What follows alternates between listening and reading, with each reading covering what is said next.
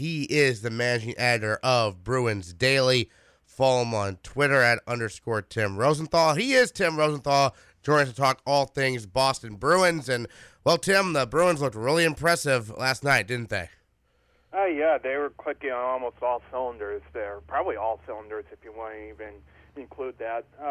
So 39-13, they outshot them, and from the get-go, they pounced on the Islanders all game long. You had that new-look third line of Danton Heinen, Sean Crowley, and Chris Wagner set the tone from the get-go. You had David Pastrnak return. He didn't get on the score sheet, but at the same time, I think his presence alone, the Bruins fed off that. And then Tuukka Rask didn't have much work.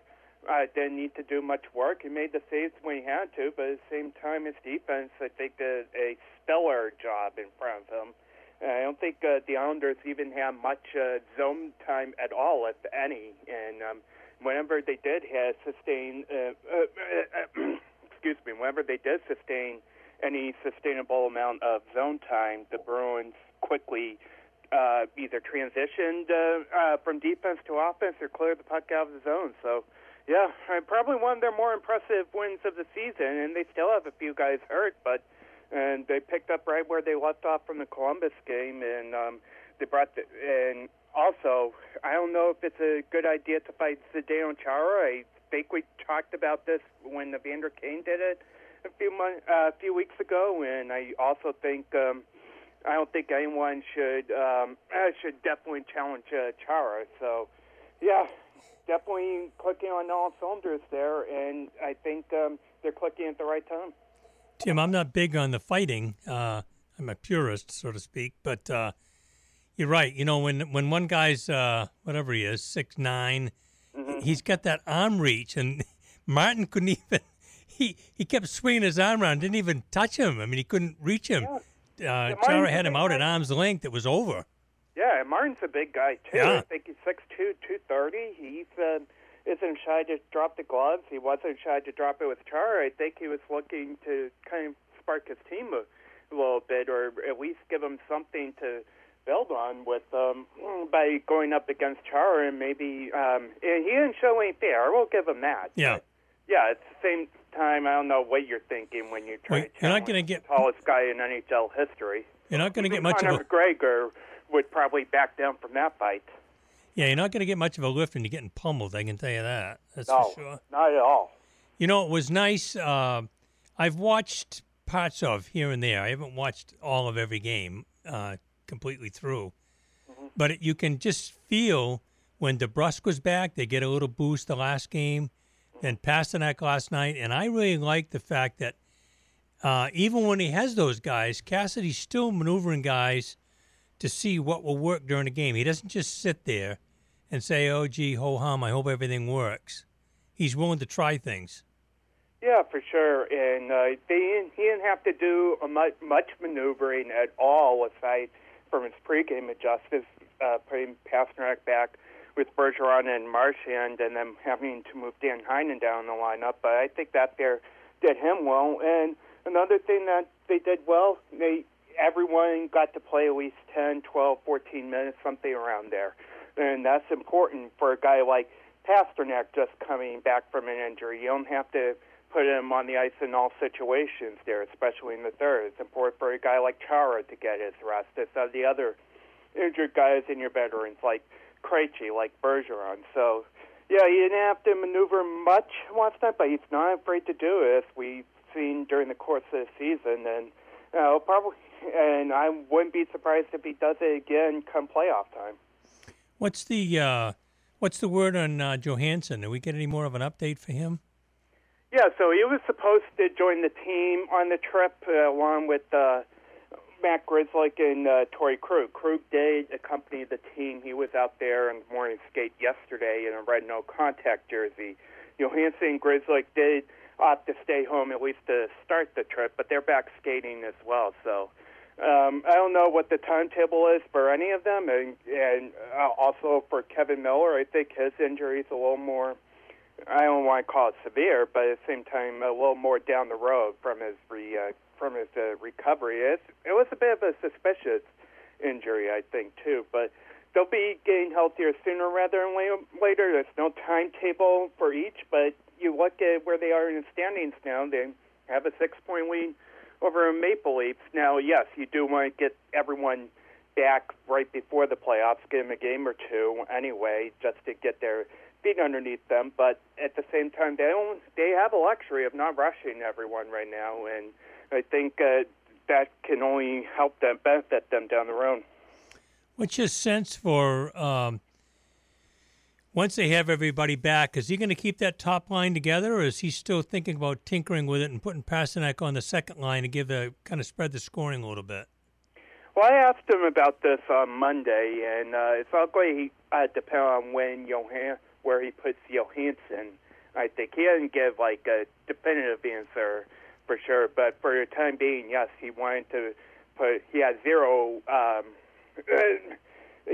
zero hesitation putting Pasternak back with Bergeron and Marchand just to get him used to everything. He's comfortable with those two guys, and I wouldn't be surprised if he keeps them during the playoffs because I think they have a little more of a well-rounded lineup now. You could put Johansson back on that second line. He seemed to have a little chemistry with Krejci and DeBrusque before he got injured. You could even put him on the third line with Charlie Coyle and maybe even move Danton Heinen up to second line. I think the two players I think that I would be concerned with once everyone is healthy in terms of being a healthy scratch are Joakim Nordstrom and David Backes. I think one of them has to one of them is going to have to sit, and it's going to be a coin toss because neither of them have particularly been eye-opening this season for sure. Now, some of those guys that they brought up, some of those younger guys early and tried them out and whatever, and they've sent them back to Providence and whatever. What's the report on them, and what's the future look like for some of those guys? Because the rest of the squad is pretty young for the Bruins. Yeah, for sure. I think even though they didn't necessarily get the results they probably wanted to on the stat sheet, you look at a guy like Trent Frederick. He wasn't afraid to throw his weight around while he was up in Boston. He's back in Providence playing well. You look at Pierre Solaric. I think he belongs there for the rest of the season. Yeah, some spurts here and there, but I don't think. I think you're better off going with some more veteran presence during the postseason. I think Solaric will get there eventually, but the guy. And then you look at the defenseman. Unfortunately, you're probably going to see Connor Clifton go back down to Providence once Miller's returns. This guy has been a pretty good find for the Bruins. He came out of Quinnipiac a couple years ago, led their team in scoring, and he's playing that sixth defenseman role to a T right now. But when Miller returns, you do want that physical presence, veteran presence, and a little bit more of a physical presence with the tight checking that comes with postseason hockey. But I think Clifton has a bright future as well. And then you look at some of the other guys that had a cup of coffee here. Vakinen, I think he's getting more and more comfortable with the North American game down in Providence, and I think you could see him come to Boston come training camp time. And then you look at kid and juniors, Jack Stunica. I don't know if he'll be eligible to come up here for the playoffs, but he's lining it up in the Ontario Hockey League. I can certainly see him crack the Bruins lineup in the fall as well. How about a kid like we haven't seen anything from Bjork lately? I mean, I know he was hurt.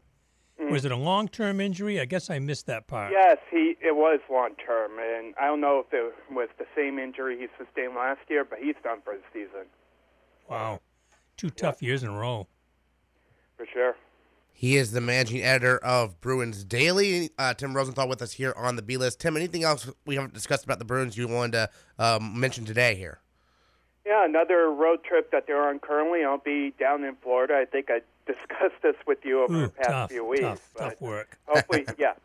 Well, both work and play, I will say that. But I hope to bring some sunshine back up here right as we begin spring here. But it's not going to be very spring-like weather-wise, at least in the Boston area tomorrow. But got Florida coming up, and hopefully within the next couple weeks they'll be starting to rest guys because of that the bleed they have on Toronto right now.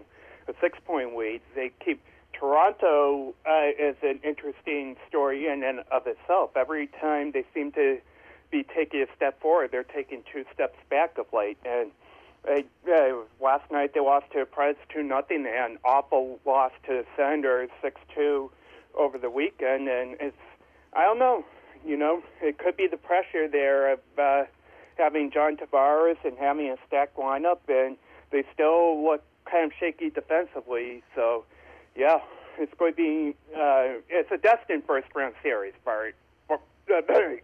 barring any type of collapse from Toronto. But I'm looking forward to that as well. I think it's still going to be a closer series than anyone thinks. But at the same time, how the Leafs are going to respond to this adversity is going to be a challenge for them for sure. Yeah. All right. Follow him on Twitter at _Tim Rosenthal. Follow Bruins Daily on Twitter at Bruins Daily. Tim Rosenthal, the managing editor of Bruins Daily on the B-List. Thanks so much for joining us as usual. We'll catch you a week from today here. Yes, thank you, fellas.